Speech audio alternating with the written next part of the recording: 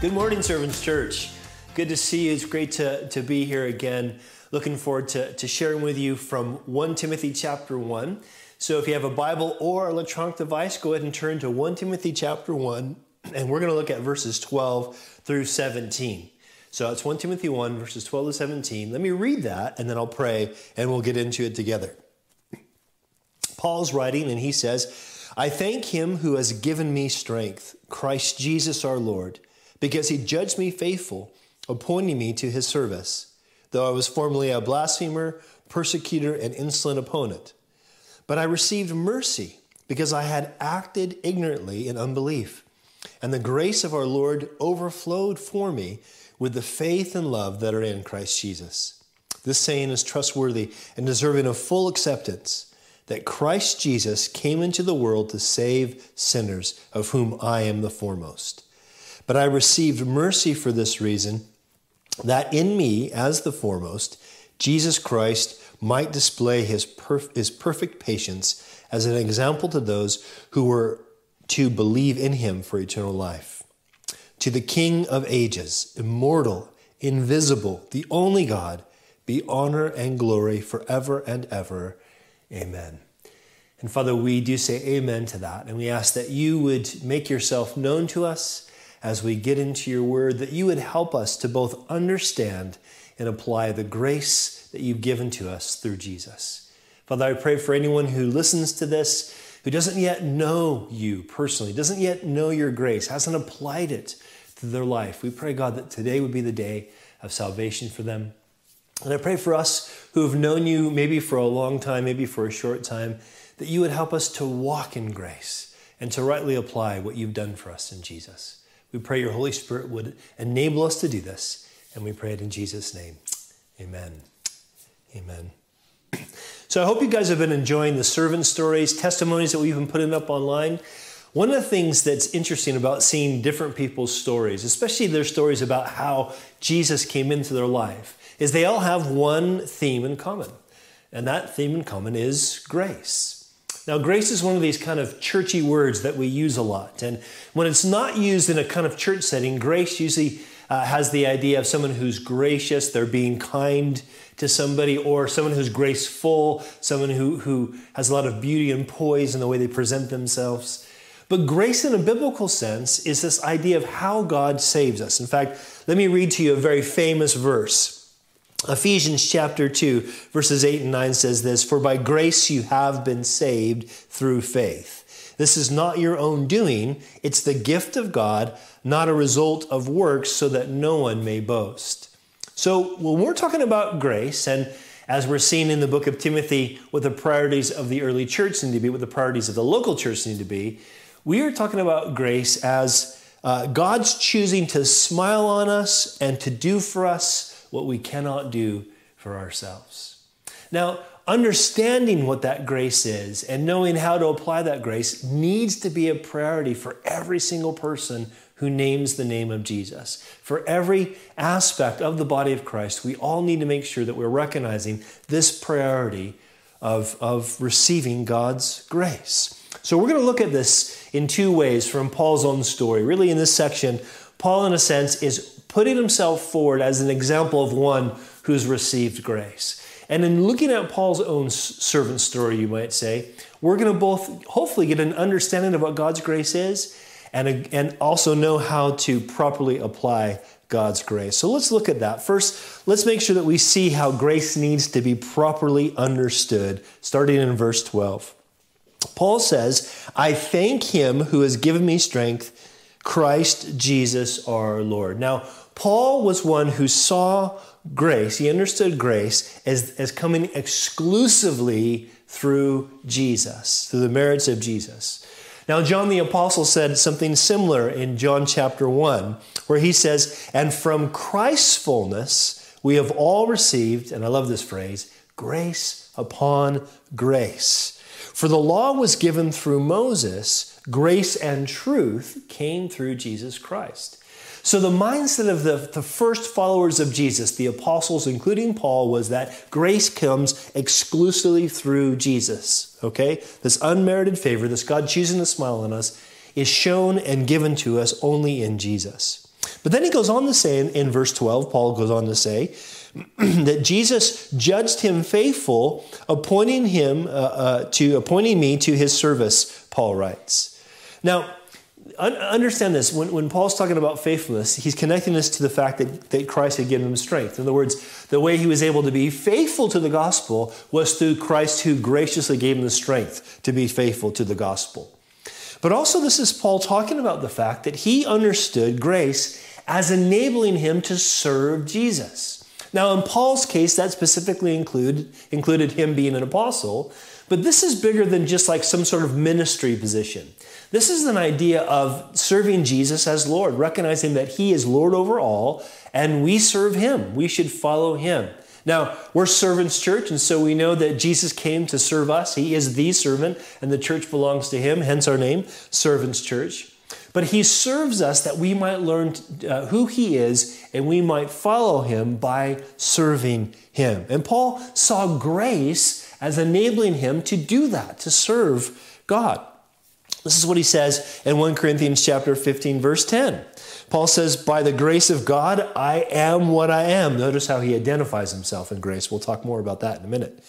And his grace toward me was not in vain. On the contrary, I worked harder than any of them, though it was not I, but the grace of God that is with me.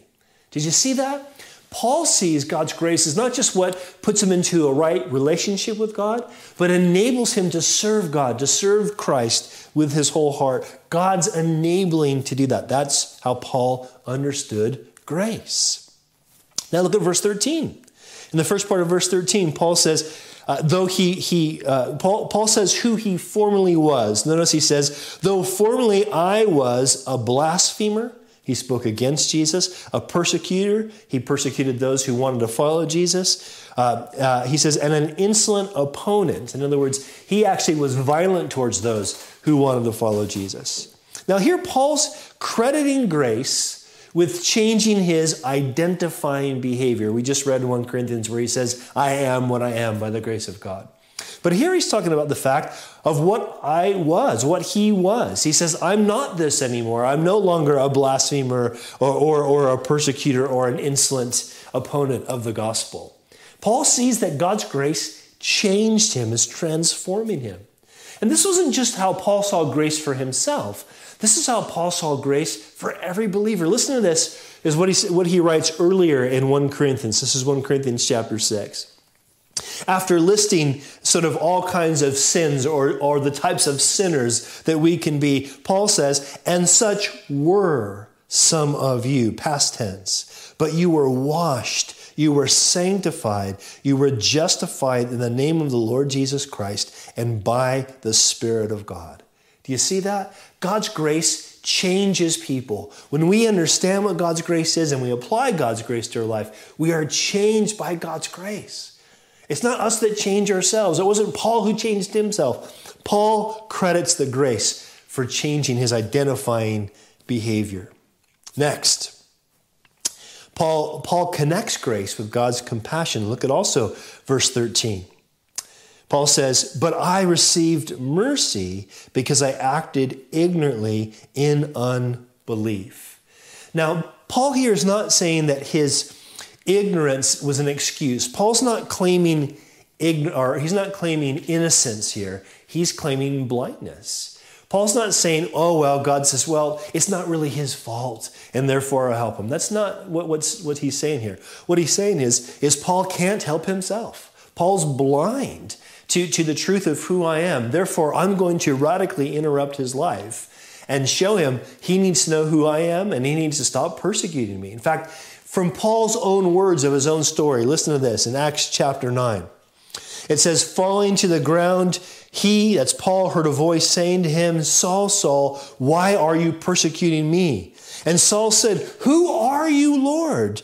And he said, I am Jesus, whom you are persecuting.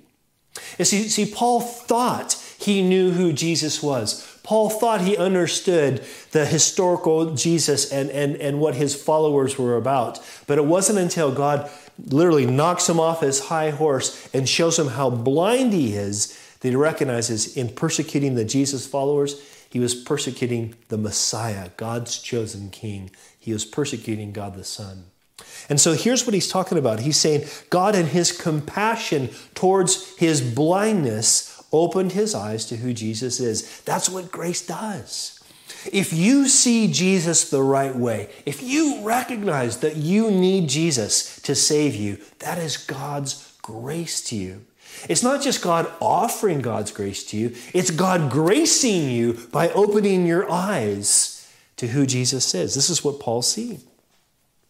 Now, lastly, in this first point, Paul saw grace as both producing and motivating both faith and love. Look at verse 14. Again, Paul says, and the grace of our Lord overflowed for me with faith and love that are in Christ Jesus. Now, I love this because we just read, didn't we, in the very beginning, Ephesians 2:8-9, where Paul writes that we were saved by grace through faith, and this is not our own doing. It is the gift of God. In other words, not just the saving, but the faith itself. Do you realize, again, if you believe in Jesus, if you've said, yes, I have to put my confidence in Jesus, it's because of God's gracious work in you? That's what the Bible teaches. It's God's work in you that brings you to a place of faith. And I want you to know, if you're listening to this, if you're watching this morning, and you're still not sure where you stand with Jesus, but you're beginning to feel like, I think I need to put my faith in Jesus, that is God's grace to you. God is showing you your need for Jesus, and he wants to give you the faith to believe. Now, again, I love this phrase, overflowed, that Paul uses here, overflowing, the God's grace overflowing. I love this because when I think of overflowing, I think of two things. One, I think of Psalm 23, my cup overflows, the fact that God kind of gives abundantly more than we need. He provides for us. I love that idea. But I also love this picture that I've heard so many times about overflowing. And that's this picture of a river, specifically the Nile River overflowing. We think of rivers overflowing and its disaster and flooding and damage, but actually in earlier days and often many parts of the world even today, when a river overflows, when the rains come and the snows fall on the mountains and then the snows melt and then the rivers swell up and they overflow their banks, that's often how peoples will water their crops. So in other words, the idea is they've kind of done the hard work, or they've kind of prepared the ground, and when the ground's prepared and the seeds are planted, they're waiting for that overflow of the river to actually bring life to that which was planted. And I love that picture because in a very real way, this is what God's doing. As we put ourselves before him and say, God, here we are. Break up the hardness of our hearts, the hard ground of our hearts. Here we are. Plant the seeds of Jesus into our hearts. Then that overflow of grace comes by his Holy Spirit and life is produced. Faith and love toward God and toward our Lord Jesus Christ. So this is what we have to understand about grace. We need to come to the same understanding of grace that Paul had. This is Paul's point in sharing his story, is to make sure that his readers would be brought back to this place. Let's not forget that Paul is contrasting this truth about what grace is with what the false teachers were talking about with the law. If you remember from last week, we talked about how the law is wrongly used in two ways. One is liberalism and one is legalism. Both of those things keep us from understanding and receiving the grace of God. But Paul's contrasting a wrong use with the law with a right use, which is bringing us to a place where we recognize how desperate we are for the grace of God. And Paul, in experiencing the grace of God, does this. So make sure you're following along with this. You should hopefully have a handout that you can get online. But just to review, Paul understood grace as coming exclusively through Jesus, as enabling him to serve Jesus, as changing his identifying behavior, as connected with God's compassion, and as producing and motivating both faith and love. This is God choosing to smile on us and enable us to believe and do for ourselves what we can't, or do for us what we can't do for ourselves. Do you understand grace that way? God's unmerited favor, God's undeserved work in our life. God initiates every good thing in our life. God gives us every good thing in our life. And when it comes to us being in a right relationship with him, of living for what we've been created to live for, that is living for him, that's all a work of his grace. Now, understanding God's grace, though, isn't enough. We also need to be willing to apply God's grace. Especially for those of us who have come to realize that we're saved by grace, we also need to learn how to walk by grace, how to actually apply it to our lives. So let's talk about how grace is properly applied. Look at verse 15. In verse 15, Paul writes, this saying is trustworthy and deserving of full acceptance. Paul uses this phrase throughout what we call the pastoral epistles. That's 1 and 2 Timothy and Titus. And in a sense, it's a phrase that means this is a trustworthy revelation that I'm speaking to you in apostolic authority. So Paul's kind of saying, listen up, believe this as gospel truth, so to speak. Paul says this in verse 15, this is a trustworthy saying deserving of full acceptance, that Christ Jesus came into the world to save sinners, of whom I am foremost. Man, if you don't get anything else, please stay with me for the next few minutes as we talk about this verse, unpacking this verse. See, when we talk about grace needing to be properly applied, that is, we need to apply grace as God's provision for all sinners. Listen, he's saying, here's the trustworthy saying, Christ came into this world. That means he pre-existed, he's God the Son, but he came into this world for a specific purpose, that is to save sinners. This is important because identifying ourselves, seeing ourselves as sinners, is one of the first indications that we are recognizing both who God is and how much we need him. It's us recognizing we're sinners. And this is the part of the gospel, the good news, that is quite offensive to us. We don't want to think we're sinners. Oh, we would agree we're less than perfect, but sinners, that sounds a bit harsh. But listen to this. Jesus talks about when Jesus was being questioned for the friends he chose, for the people that he hung out with, for the sinners that he hung out with. Here's what he says to the religious people that questioned him. In Matthew chapter 9, verses 12 and 13, we see where Jesus says, those who are well have no need of a physician, but those who are sick. And then he challenges them. Listen, he says this, go and learn what this means. I desire mercy and not sacrifice. For I have not come to call the righteous, but sinners. So what Jesus is doing there in confronting the religious leaders is he's saying, listen, do you even know your own scriptures? You're frustrated with me because I'm spending my time with sinful people. But the problem was you're blind to your own sinfulness. See, what he's quoting there when he says, go and see what this means, I desire mercy and not sacrifice. He's quoting the book of Hosea, the Old Testament book of Hosea. And what he's wanting them to see is, look, in Hosea's day, God had sent Hosea the prophet to Israel, his chosen people, to say, listen, you say you belong to me, but then you're as unfaithful to me as an unfaithful wife is to someone else. In fact, Hosea was commanded to marry someone who went into prostitution as his wife. And it was unfaithful to him as a picture to the nation of Israel of how unfaithful they had been to God. And so in that context, God says to him, look, I don't desire your sacrifices. I don't want you just to feel guilty and come sacrifice animals to me. I want you to know mercy. I want you to know that the Hebrew word is chesed. It's this idea of God's covenantal love. I want you to know that. I don't need your sacrifices. I want you to know and cling to this covenantal love I'm showing you. And so Jesus is basically, in a sense, saying, don't you realize how desperate you are for this mercy? He's saying to his religious people that are questioning him, eating with sinners, don't you realize how much of a sinner you yourself are? Now, don't underestimate how easy it is for all of us to be like these religious people. How easy it is for all of us to not want to believe that we're sinners. And it's not just people that are religious that can be this way. You might be watching this today and you might still be kind of a secularist. You might be someone who's not even sure if there is a God. And so you don't like the term sinner because it feels too accusatory. And so really, in a sense, what you want to do is say, I don't think I'm that bad. I think I do bad things and I do good things like everybody else. And you don't want to see yourself in desperate need for mercy. But Jesus is saying this is a prerequisite.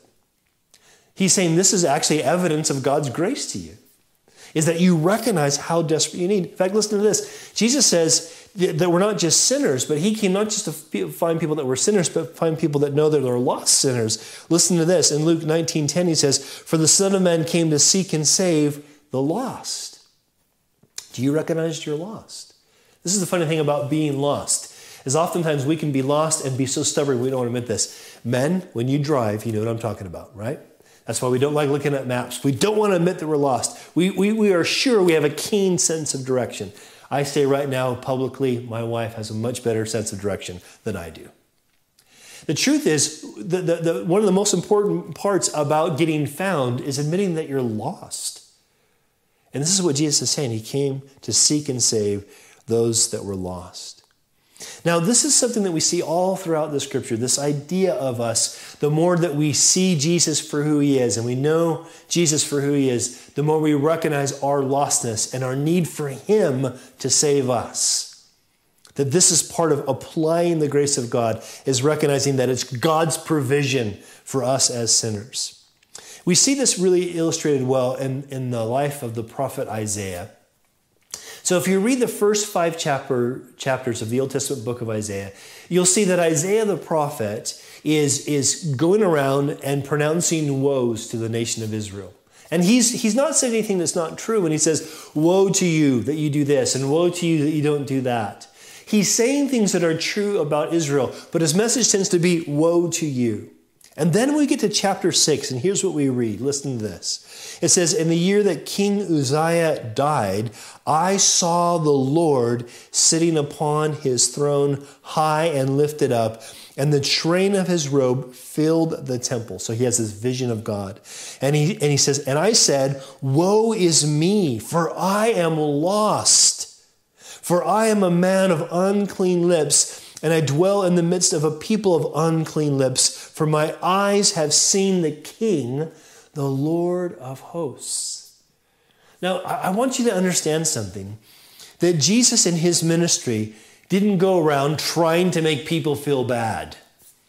But he lived in such a way, his life was so about bringing pleasure to the Father, doing God's will, expressing the authority and goodness of God in his creation. He did this in such a way that it exposed people's sinfulness. We see this over and over again. We see this when he says to Peter, after Peter, the professional fisherman, had fished all night and caught nothing, he says to Peter, Peter, cast your net on the other side of the boat. Peter says, Lord, okay, you're a preacher, I'm a fisherman. But then he says, okay, I'll do it. At your word. And he casts his net and he gets this huge harvest of fish, so heavy the boat almost begins to sink. And what does Peter say when Jesus does this? When Jesus shows that he's God in the flesh, that he is the authority of God and the power of God displayed in human form. What does he do? Peter says to Jesus, depart from me, I'm a sinful man. Jesus wasn't trying to say, you're an idiot, Peter. Though Peter was an idiot like we are. Jesus was trying to say, don't you know who I am? Because when we see God as he is, you know what we recognize? Man, our only hope is his grace, is that God gives us grace. What's interesting, going back to Timothy, what's interesting about what Paul says here is Paul doesn't just say that Christ came in the world to save sinners. He says Christ came in the world to save sinners, of whom I am foremost. Now, what does he mean by this?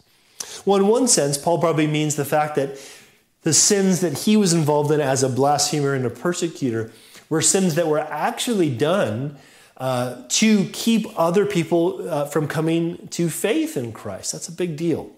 So that's probably some of the indication there. But also what we can see from Paul's own writings is how as he grew in his knowledge of Jesus, as he grew in his dependence upon the grace that was shown in Jesus, he also was growing in humility. Listen to this. Again, 1 Corinthians 15. In 1 Corinthians 15, one of the first letters Paul wrote, Paul says, for I am the least of the apostles, unworthy to be called an apostle because I persecuted the church of God. So Paul recognized that though he was an apostle and he wasn't afraid to use that authority, he saw himself as the least of the apostles. He knew his own sinfulness. But then later on in Ephesians chapter 3, here's what he says. He says, to me, though I am the least of all the saints, this grace was given to me to preach to the Gentiles the unsearchable riches of Christ. Now here we have him in 1 Timothy, toward the latter part of his ministry. He doesn't just say, I'm the least of the apostles or I'm the least of all the saints. He says, I'm the chief of sinners. So this is not a false humility or Paul sort of being down on himself. This is Paul recognizing who he is in light of who Jesus is. Guys, this is so healthy for us because we need to see grace as God's provision for all sinners. See, we need to see grace like this so that we will apply it to our lives. That God's given us grace so that when we fail, and we do fail time and time again, when we see how good God is and we recognize how far we fall short of that we go back to grace time and time again.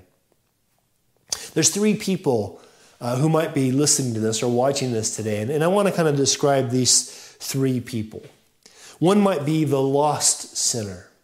And the lost sinner would say, oh, I don't know if I'll be in heaven because I'm just too sinful. Another person who might be watching this is what we might call the religious sinner. The religious sinner would be the person who says, well, I don't know if I'm going to be in heaven, but I think I probably would be. I think I'm a pretty good person. And then there is the person that Paul's talking about, the person the scripture talks about. That's the saved sinner. And the saved sinner says, I know I shouldn't be in heaven, but I know I will be because of Christ alone, because of his grace. Can you see the difference? Now, this is what we have to understand when it comes to applying God's grace. We see it as God's provision for all sinners, but also, listen, we see it as our motivation for saving faith. Look what Paul does in verse 16.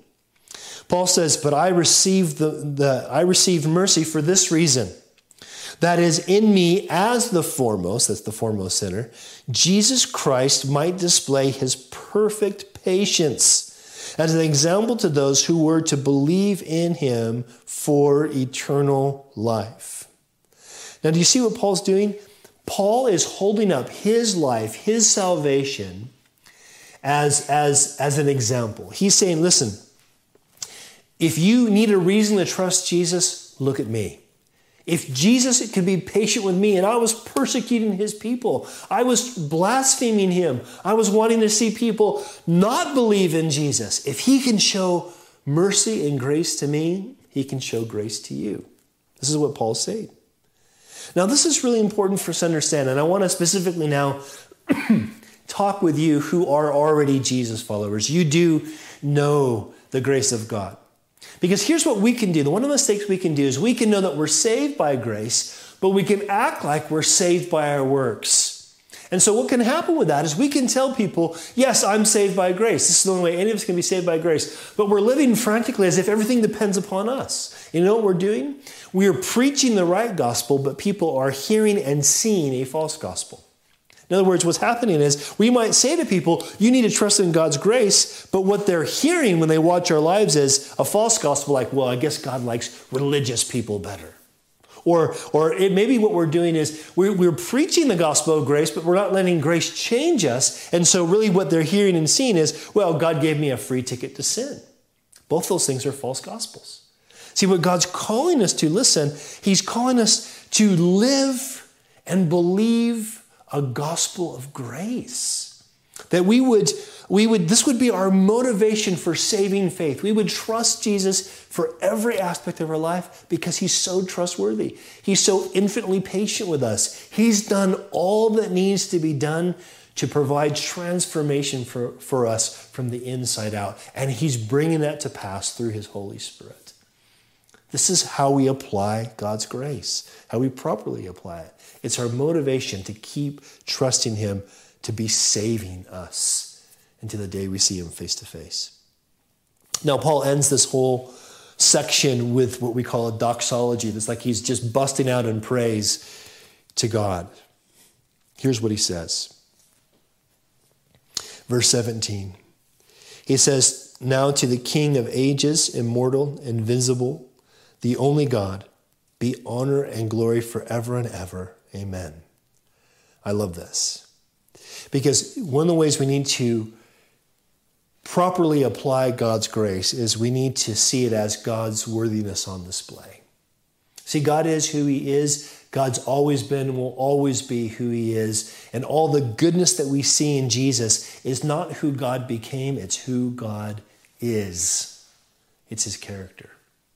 So when Paul talks about this great grace that he has received as an example for anybody else who needs grace, which is the rest of us, Paul can't help but worship this God whom he rightly calls the King of ages. You see, we know God rules forever because of the grace that came through Jesus. He calls him the God who's immortal or incorruptible, you might say. And we know that the grace that we have in Christ is incorruptible because of what Christ has done through his death and resurrection and ascension into heaven. And he also calls him the God who's invisible. And I love this. Because here's what I love about this, is because even though none of us can see God, God's too big for us to see. He's too beyond the scope of our sinful eyes to take in. We can see the invisible God in a sense through Jesus Christ, through the grace that comes through Jesus Christ. Grace. Guys, this is what should move us to worship. I want to close with a parable that Jesus told. And I want to read this parable. Just read this parable. It's really easy to understand. And I want you to as I read this parable, and then I'll just close this in prayer, I want you to think about just two questions. I want you to be able to answer these two questions in your heart of hearts. The first question is this: do you understand grace properly? See, if you're seeing grace as just that kind of gives you a second chance and now the rest is up to you, you don't understand grace. How extensive and amazing and sufficient God's grace is for you. But also, are you applying God's grace? Is it just kind of this concept that's nice to know about that you kind of maybe pull off the bookshelf occasionally to make yourself feel better? Or is grace how you're living your life? By applying God's grace. Listen to this. Jesus also told this parable to some who trusted in themselves that they were righteous and treated others with contempt. Here's the parable. 2 men went up into the temple to pray, one a Pharisee and the other a tax collector. The Pharisee, standing by himself, prayed thus: God, I thank you that I am not like other men, extortioners, unjust, adulterers, even like this tax collector. I fast twice a week, and I give tithes of all that I get. But the tax collector, standing far off, would not even lift his eyes to heaven, but beat his breast, saying, God, be merciful to me, a sinner. Jesus says, I tell you, this man went down to his house justified rather than the other. For everyone who exalts himself will be humbled, but the one who humbles himself will be exalted. And Father, I pray that everyone who sees this would humble themselves before you, would acknowledge that you and you alone are holy, that there's none like you, that you're perfect and right in all your ways and all your judgments, that every good gift comes from you, Lord, and we acknowledge that. And that, Lord, they would humble themselves. We would humble ourselves and acknowledge, Lord, we've been so slow to give you thanks. And we are so worthy of your righteous anger and of your judgment. But, Lord, we humble ourselves and say, we acknowledge that grace came through Jesus. And we ask, Father, that you would save us. Have mercy on us sinners, Lord. We believe that what Jesus did for us on the cross was enough to pay for our sin. And that what he did through his resurrection and his ascension was enough to give us new life, to give us righteousness, and strength and to change us from the inside out. And so, Lord, we ask, God, that you would we ask humbly that you would change us. And Father, I pray for anyone here who's watching this who doesn't yet know you. I pray they would cry out for salvation. They would ask you for forgiveness. They would say, Lord, have mercy on me, a sinner. And they would believe that what Jesus did for them was enough. And you would graciously grant them salvation. Would you give them that new life in Christ? Please, we pray. In Jesus' name, amen. If you received Christ today, if you've applied grace to your life, either for the first time or in a new way, would you let us know? We want to be praying for you. Thanks so much for coming in, and we hope to see you all soon. God bless.